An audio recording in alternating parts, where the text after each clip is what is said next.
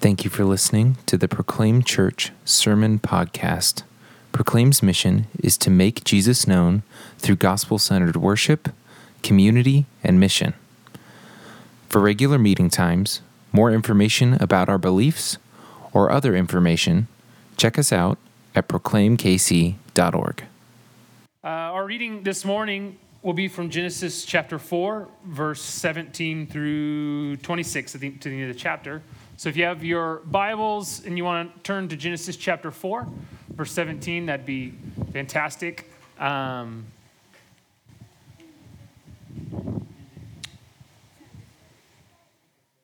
Genesis chapter 4, starting with verse 17.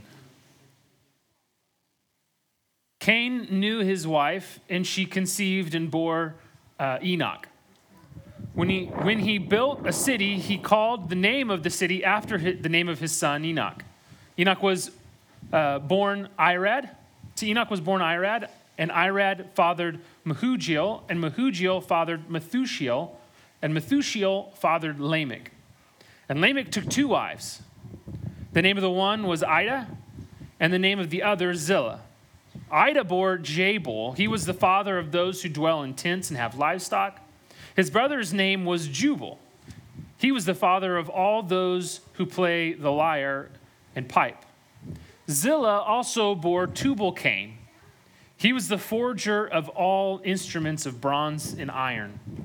The sister of Tubal-Cain was Naamah. Lamech said to his wives, Ida and Zillah, hear my voice. You wives of Lamech, listen to what I say. I have killed a man for wounding me, a young man for striking me. If Cain's revenge is sevenfold, then Lamech's is 77-fold. And Adam knew his wife again, and she bore a son and called his name Seth. For she said, God has appointed for me another offspring instead of Abel, for Cain killed him. To Seth also a son was born, and he called his name Enosh. At that time, people began to call upon the name of the Lord. You can have a seat.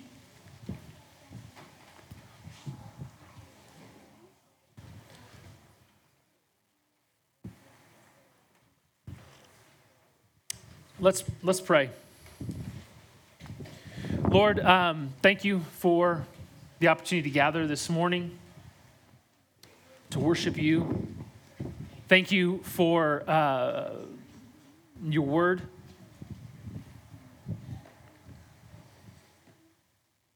Thank you that no matter what happens, Lord, you're in control.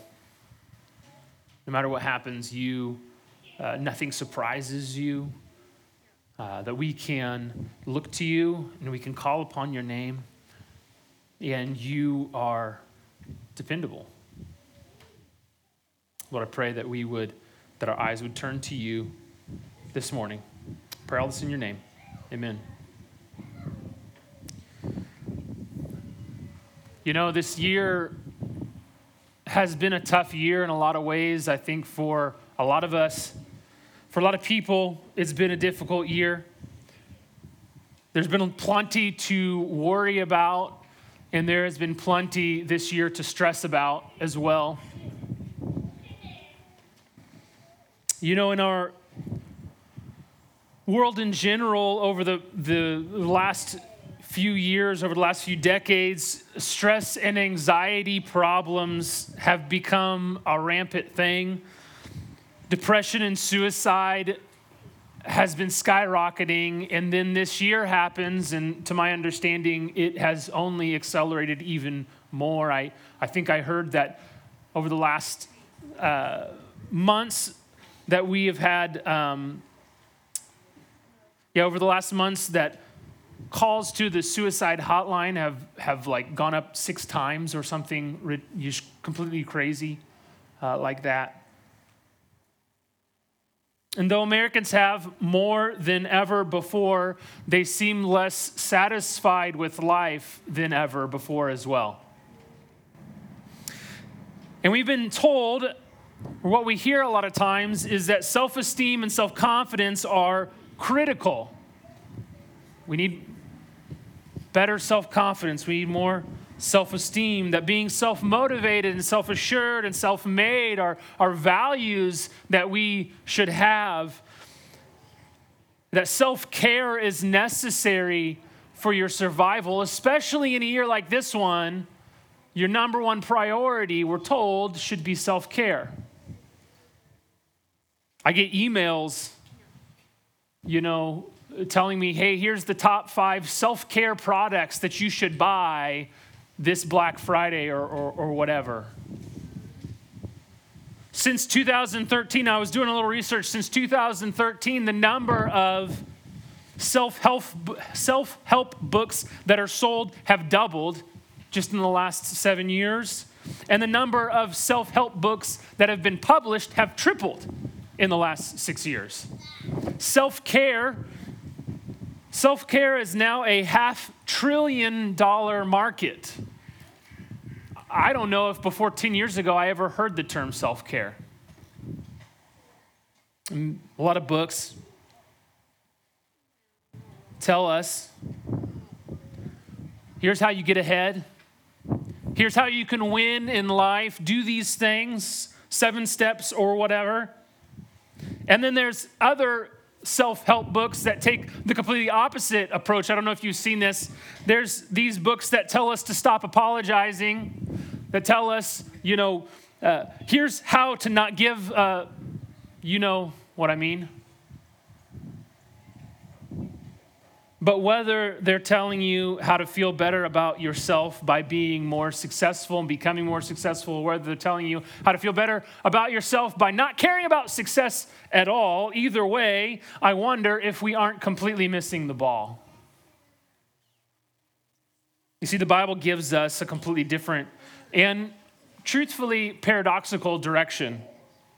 It says that rather than a kind of independent self-confidence, we ought to seek a dependent God-centeredness. That everything is falling apart because we were never meant to be the gravitational center of our universe. Sure, maybe some of us can hold it together for a while. Even more, can make it look like they're holding it together to the outside world. But it never lasts. And I wonder if it's not confidence that we need more of, but it's actually humility that we need more of. And I don't mean the fake kind of humility where you self-deprecate in order to bring more attention to yourself, or because all of your own attention is on yourself. You know what I mean. You've heard that. Oh, no, really, it's nothing. It's nothing. Yes, actually, it is everything.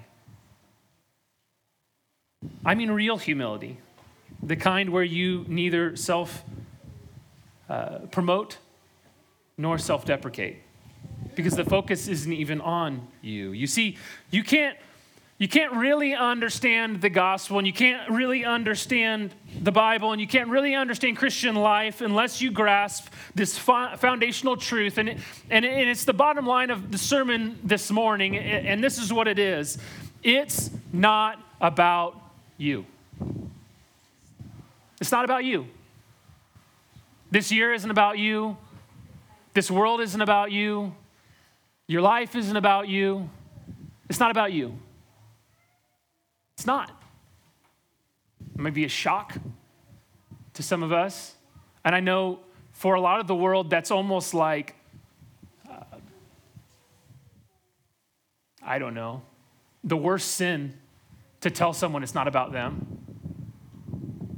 But it's not. The contrast between these two ways of thinking is going to be revealed in our passage this morning. And if through faith in Jesus, you can let go of this lie that's been ingrained in you from birth, and this lie that is ingrained in our sinful hearts because of our sin nature, well, you might just find yourself with greater peace, with more contentment and less stress. Not because you're better, but because God is better. And so our passage This morning, it mostly consists of this genealogy of Cain. And it seems like boring stuff, right? I'm reading that a minute ago and you're going, okay, what in the world are we going to talk about in this sermon when those are the verses that we're going over? But I'd like to draw your attention to both the start and the end of this genealogy because I think it reveals the purpose of why it's here. And I believe that the purpose is to show us that the independent self-confidence of Cain and his descendants who reject God is the same independent self-confidence that we find welling up inside of us. You see, at the beginning, Cain, he has this son, Enoch, right? And he starts a family, and it says that he builds a city, and he names this city after his son. And none of this sounds too earth-shattering, right? It sounds pretty ordinary. He started a family, started a city, he named it after his son. That's cool. Cities provide protection and stability, and that's good, right? Except, if you remember last week, God told Cain that he would be a wanderer and that God would be the one that would protect him. Apparently, Cain didn't trust that promise. And so Cain, rather than trusting and obeying God, rather than trusting that God would take care of him, Cain decided, no, I'm going to build a city for myself to protect me and protect my family. And so Cain's actions reveal that his trust is ultimately in his own ingenuity and his own hard work. But Cain's line continues. It continues through a few more generations, and it stops on the 7th generation with this guy, Lamech. Now, you need to understand that the number 7 in Hebrew literature often signifies completion. And so the idea that this genealogy would stop and rest on Lamech and describe Lamech and his actions is showing that Lamech is representing the completion of whatever is going on that started with Cain. This spirit of independent self-confidence is most typified, most exemplified in Lamech and his actions. And it records 2 important examples of what's going on in Lamech's life. First, in verse 19, it says that Lamech takes 2 wives. This is so incredibly important because this is the first recorded breaking of God's intended order in marriage in Genesis. This is the first time that someone steps out of a monogamous, lifelong covenant of marriage and he takes 2 wives instead of 1. And then these 2 wives, they have 3 sons, and each of these sons, it describes, are incredible developers of cultural and technological advancements. They move the ball in culture and they move the ball in technology in a tremendous way. In this early history of civilization, there's no greater record of human advancement than Lamech's 3 sons. And then the second thing that we see, the second important example, is in verses 23 through 24. If you look there with me, Lamech writes a bit of self-promoting poetry, if you will, for his wives. I mean, clearly, when you read that, you understand why he can get 2 wives. I mean, he's got away with words, right? Apparently, back then, this worked. I wouldn't recommend it now.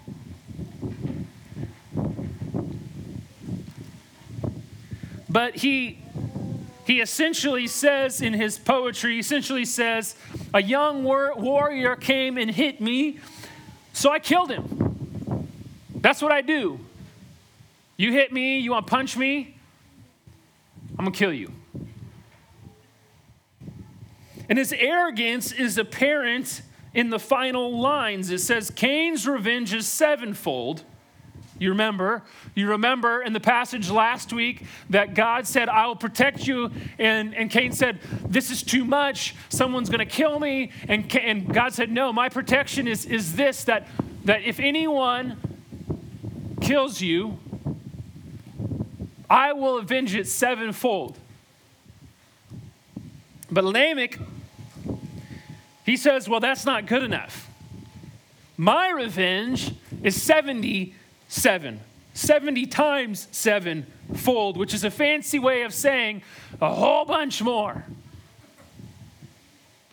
Vengeance will be totally and utterly by Lamech's hand, by his own judgment, irregardless of whether it's actually just or not. It's just based on what Lamech wants. You see, this is what you got to get. Listen. Indulgence, Lamech takes 2 wives, right? Becomes injustice whenever it's not in line with God's standards. Indulgence will always become injustice when it is not in line with God's standards. And the same is true today and in our lives. When we indulge ourselves because we just want to, because we feel like we deserve it, because whatever our excuse is, it will become indulgent. Indulgence will become injustice against others if it doesn't stay in line with God's standards. And so while Cain's line demonstrates this tremendous increase in human advancement and progress, it also demonstrates a tremendous increase in independent self-confidence. And the independent self-confidence of the ungodly, of Cain's line, this ungodly line, is self-reliant. It builds a city instead of trusting God. It's self-indulgent. It goes beyond God's order to its selfish desires and pleasures. It's self-justifying. It takes judgment out of God's ruling and into its own ruling. And I think we're tempted at times to downplay the grievousness of sin, of the sins of hubris, the sins of pride, the sins of arrogance. But we have to come to terms with the reality that those are the distinguishing characteristics of the ungodly in Genesis. And that characteristic inevitably results in sins like sexual immorality and murder.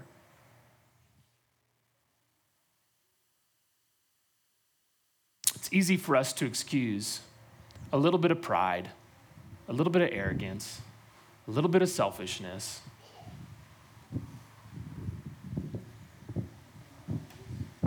But God's word warns us against it.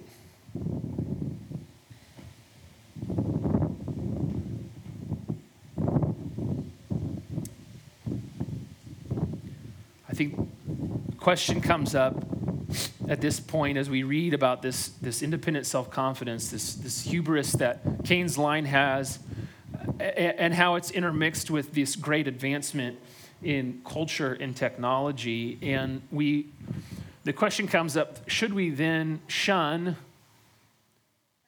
cultural and technological advancements? And I'm not saying that we need to get rid of electricity or indoor plumbing or something like that. Too many Christians, however, I think, react actually in the opposite direction than that. They say, well, that doesn't mean we should shun these advancements. And so then they actually swing the pendulum too far the opposite direction. And they refuse to recognize the reality that a lot of advancements that we experience are also tainted by a tremendous amount of sin. Because sin is part of the equation. Technology and culture and every system that benefits mankind on the one hand can and usually does also damage mankind on the other. That everything And things that have good aspects also have bad aspects. Because behind those things are sinful people who use them in sinful ways. And we have to recognize this, church, not just in what we find easy to oppose. You see, it's easy to recognize those bad aspects in the things that we find easy to oppose. I don't like that anyways, and so I'll rail on the bad parts of it. But we need to recognize it in the things we actually like as well. The things that we prefer. Here's a simple example from technology. A cell phone in your pocket that has the internet can be a wonderful and useful tool, right? But we know that study after study is showing us a direct connection between the constant stream of social media and the precipitous increase in anxiety, depression, suicide among those who have grown up with the internet in their pocket. It is an undeniable connection. There's just too many studies that show that if you're sitting on your phone, scrolling through Facebook all the time, that has a direct correlation to the immense increase in stress and anxiety in people's lives.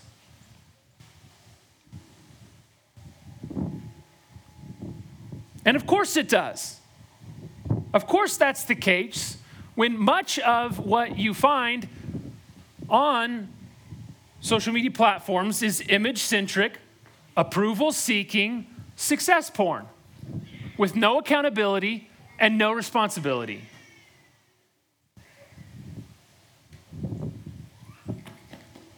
And you look at it and you think, wow, these people's lives are so great. Look at them. This snapshot looks fantastic. I wish my life was like that. You have no idea what's actually going on. Its concern is self-esteem and confidence, not humility. Its concern is look at me and look how great I am. And we're addicted to it because we're addicted to ourselves. We'd rather focus our eyes on the perceived success of another human that we wish that we had rather than focusing our attention on God. My point here is this: human progress doesn't always translate into human flourishing. There's a lie out there that says progress is good, period. It's not true. This passage shows us clearly that human progress does not always translate into human flourishing. It doesn't. So what's the problem? What's missing? I think verses 25 through 26 shed some light. Adam has a new son. His name is Seth. Now, Seth, in the Hebrew, it sounds like the word for appointed. You see, the name recognizes God's provision in restoring what was lost in the murdering of Abel. And we get this shortened genealogy here of Seth's line, even though the next chapter of Genesis is going to be an extended one. Why? Why does the Bible add this little shortened version of his genealogy? I think it gives just enough information to contrast Seth and his descendants with Cain and Cain's descendants, and to draw out one very particular, very, very important point. Look at verse 26 with me, the very end of the passage. At that time, people meaning particularly Seth's line, not Cain's line, began to call upon the name of the Lord. Do you remember what Cain did in verse 17? He built a city and he named it what? After his son. It was himself he would depend on. It was his son's name, his lineage that he wanted remembered. He would make a name for himself rather than calling on the name of the Lord. It was his own legacy that he desired to live on because how else would he, in his own power, deal with the eventuality of sin's curse on him, that is death? How would he live on past death? To name a city after his descendants. You see, Seth's line, by calling on the name of the Lord, gives us a different solution. Rather than this independent self-confidence, Seth's line says, no, we should have dependent God-centeredness. We should depend on God. We should center our lives on him. And this dependent God-centeredness has two aspects here. First, it's a petition of God because we know that we need him. Seth's name recognized that dependence. God appointed, God provided a new son in Seth. And second, it's a praise of God because of who he is and what he has done. It's him, not me, who's the center of the universe. Now Seth's line would build cities and they would develop culture and they would develop technology, but their attention ought not be on themselves, but on God, recognizing their need for God in everything and recognizing and thanking him for all that he enables them to accomplish. Cain and his descendants' answer to the curse is to trust and to find hope in themselves, in their own achievement, and to make a name for themselves. But Seth's answer is different. Seth's answer is to call upon the name of the Lord. And Christ answered that call. But not how we'd expect. You see, even Jesus, who is worthy of every honor, didn't come to glorify himself. Rather, he came to give himself up. And Christ submitted himself to the will of the Father. And he died. And the Father exalted him. And see, is one of the paradoxes of the Christian faith. One of the truly mysterious things of the Christian faith is this: you will be the most peaceful, the most satisfied, the most content, the most confident when you aren't the most important person in your world. No amount of money or fame or power will satisfy. All those things without God will not only fail you, but will set you up for a life of failure and angst. When you try to grasp life for yourself, you squeeze it so tightly that you end up choking out the very life that you desire. And no amount of self-help books are going to help you with that.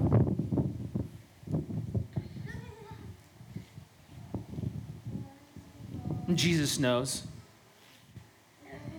Jesus, knowing what he would do, he says it like this in Luke chapter 9.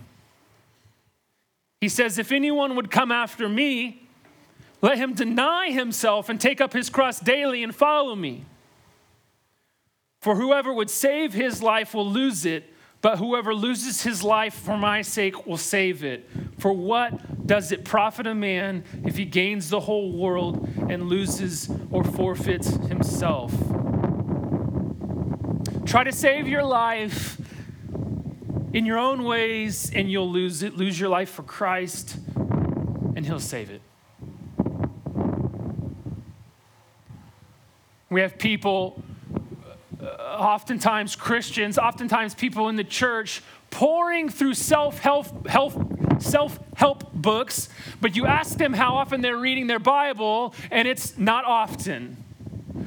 And I wonder if it's because we really want to be able to save ourselves. We really want to be able to help ourselves. And the Bible says, you can't, but Jesus can. And we say, oh, but I really want to save myself. I really want to be the one that does it. And Jesus is saying, no, lose your life for me, and I will save it.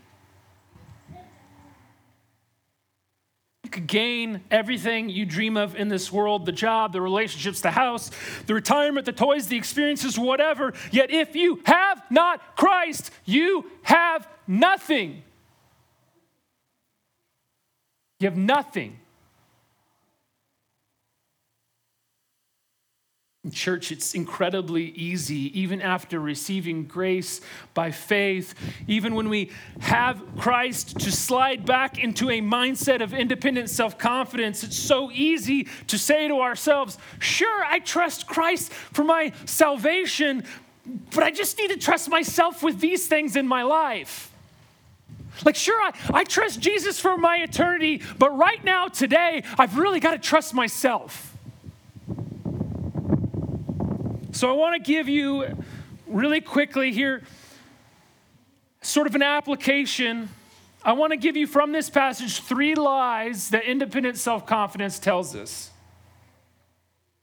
3 lies that when you start hearing these lies in your head, when you start hearing these lies coming out of your mouth or something like them, that should throw up a yellow flag, and you should pause and you should self-examine and you should look into your heart and weed these lies out.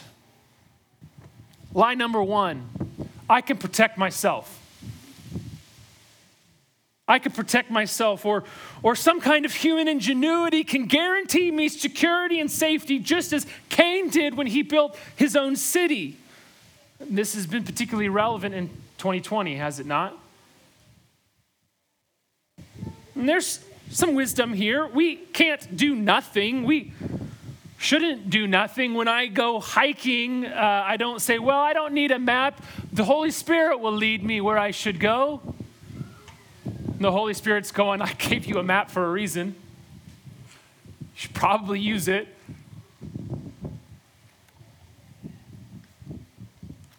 I don't say, well, I don't need to take any food. The Lord will give me my daily bread while I'm out here in the wilderness. God's thinking, I gave you your daily bread. You left it at your house. You were supposed to pack it. At the same time, we recognize that no matter what we do, God's word in Job 14:5 holds true. It says his days, our days, are determined. The number of his months is with you, and you, God that is, have appointed his limits that he cannot pass. Do you know your days are determined? God's determined it. He knows what it is. And it doesn't change. And there's nothing you can do to add a day or to take a day away. A mask won't save your life in the end. A vote won't secure your rights in the end. Avoiding a relationship or a situation won't keep you from emotional hurt. If you're not willing to give up your safety when it comes to obedience to Christ, why do you assume his giving up his own life will save you? Jesus said, do not fear those who kill the body, but cannot kill the soul. Rather, fear him who can destroy both soul and body in hell. So lie number 1, I can protect myself. Lie number 2, I know what's best for me. I know what's best for me. Though God said one wife for life is good, Lamech said, if one is good, then 2 must be better, right? I hold to the saying, more isn't better, better is better. That's what I think. I have to believe that most people would grant that there have been times when they've been wrong about what is best for them. I think we all could probably think of a time where we thought, no, this is what's best for me. And then later on we realized, I was wrong. That actually wasn't what's best for me. And yet I consistently hear people put forward this lie that goes something like, it's inherently unloving to tell someone that what they want or what they think is best for them isn't actually good or isn't actually best for them. that is inherently unloving or unkind. And friends, sometimes the most loving thing you can do when you see someone who's about to do something stupid is to tell them, I love you, that's stupid. Don't do that.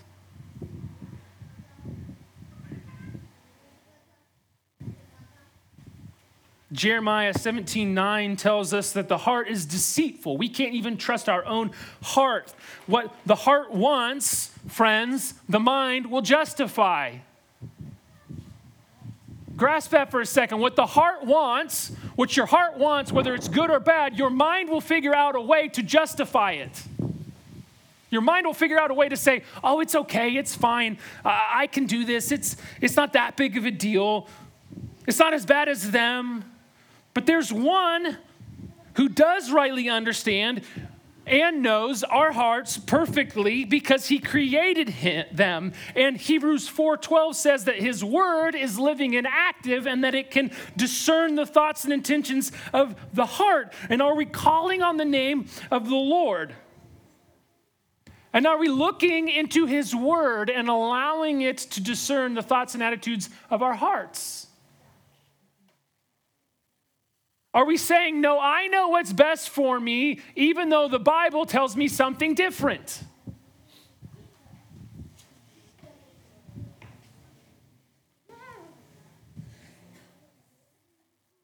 Last lie. I need to look out for number one. I need to look out for number one. Lamech's 70 times 7 vengeance is a complete disregard for justice. He's been hurt, sure.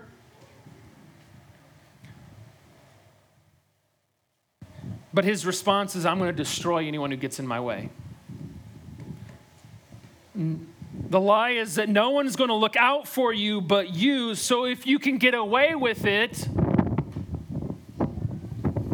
then get whatever version of justice you want. Philippians 2 says this. It says, let each of you look not only to his own interests, but also the interests of others. Have this mind among yourselves, which is yours in Christ. 1 Peter 3:14 says, but even if you should suffer for righteousness' sake, you will be blessed. Have no fear, nor be troubled. And again in 1 Peter chapter 4:19, it says this, therefore, let those who suffer according to God's will entrust their souls to a faithful Creator while doing good. It doesn't say, hey, if someone hurts you, if they cause you suffering, then you are justified in causing suffering back. It says trust God and do good anyways. Christianity says that you're not number one, God is number one. And you aren't to look out for yourselves, rather you're to look to him.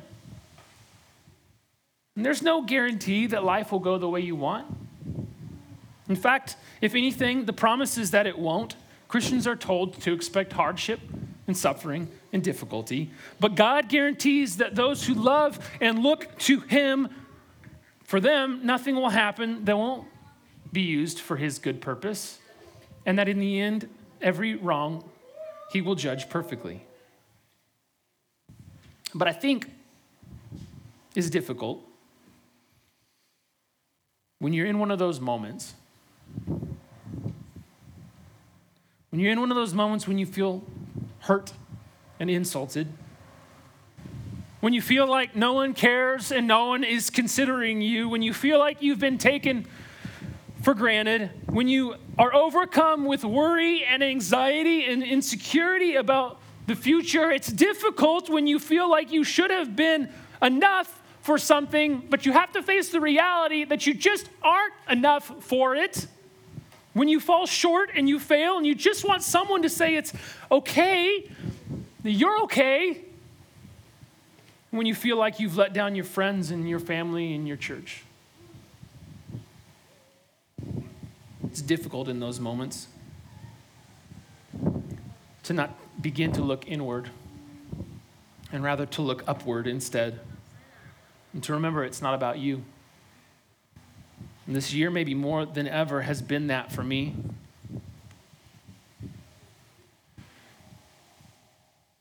You see, even in doing spiritual things and church things, unfortunately, you can begin doing it with an inward focus.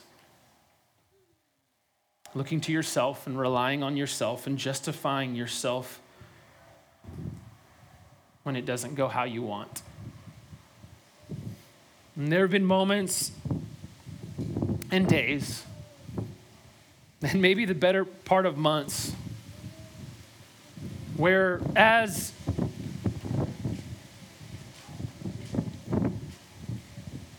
your pastor, I've tried to depend on myself.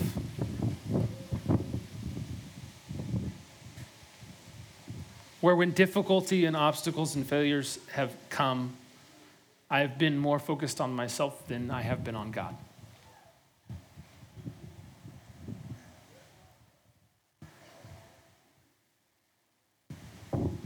And in being more focused on myself than on God, I've been more focused on myself than on you at times.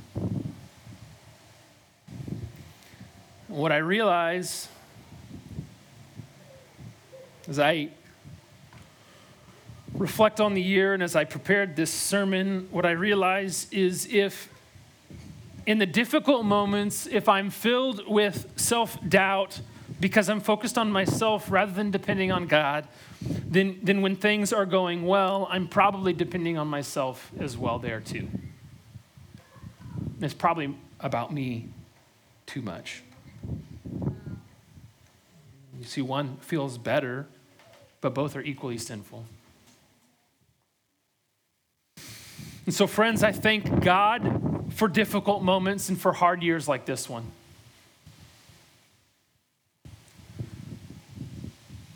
Because if it wasn't for difficult moments and if it wasn't for hard years, then it wouldn't be revealed just how much independent self-confidence has become a part of my heart and life.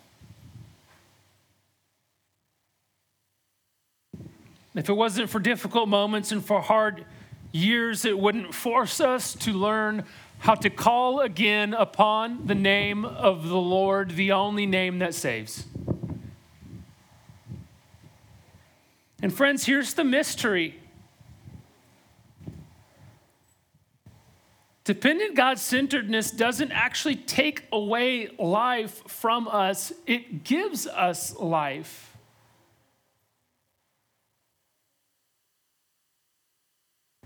I appreciate what John Piper has been saying for years. He says this: God is most glorified in us when we're most satisfied in Him.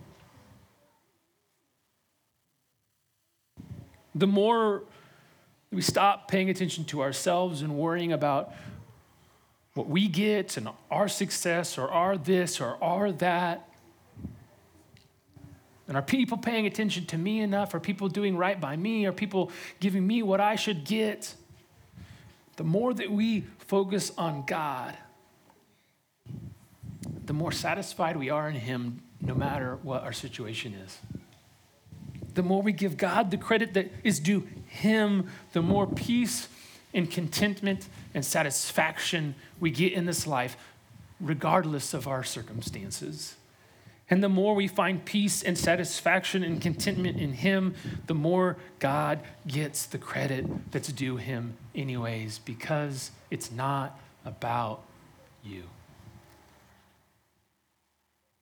And so we come together every week to recenter ourselves on that reality, on the reality that it's about God, and on the reality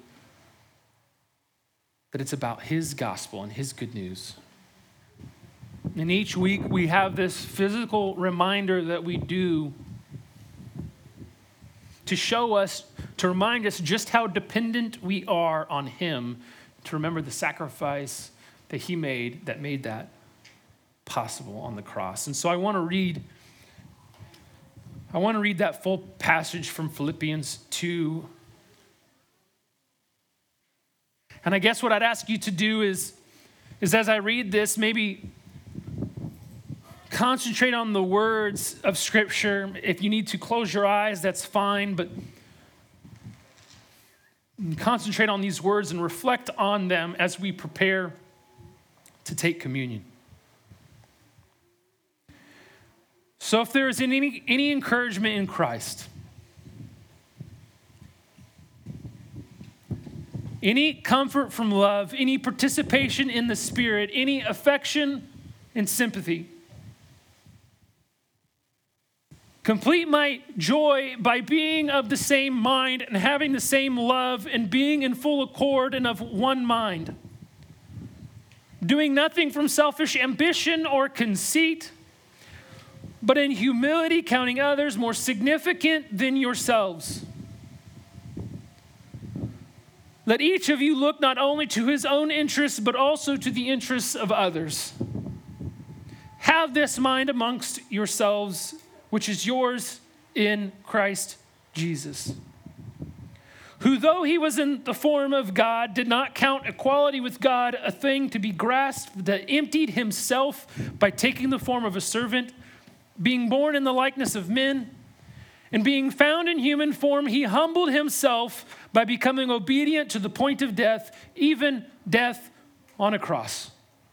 And therefore, God has exalted him and bestowed on him the name that is above every name, so that the name of Jesus, every knee should bow in heaven and on earth and under the earth, and every tongue confess that Jesus Christ is the Lord, to the glory of God the Father.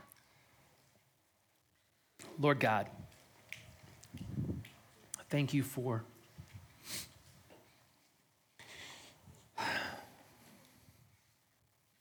I thank you that it's not about me. Because man, if it was about me, what a train wreck it would be.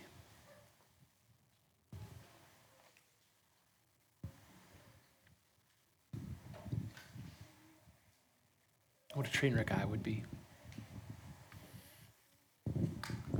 And I thank you that even though it really, actually, truly was about you, you still emptied yourself in love,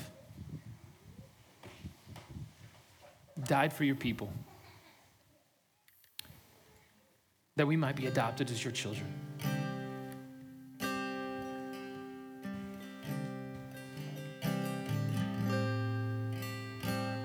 And Lord, I thank you that you did not stay in the grave, but that you rose again and the Father has exalted you. And so we have hope that even in the hardest moments in our life, that if we would turn to you and call upon your name, that God,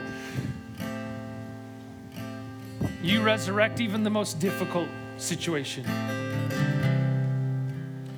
And so I pray that we as a church and as individuals, that we would depend on you, that we would make you the center of our lives, and that we would remove ourselves from that position because we don't belong there. I thank you. I pray all this in your name. Amen.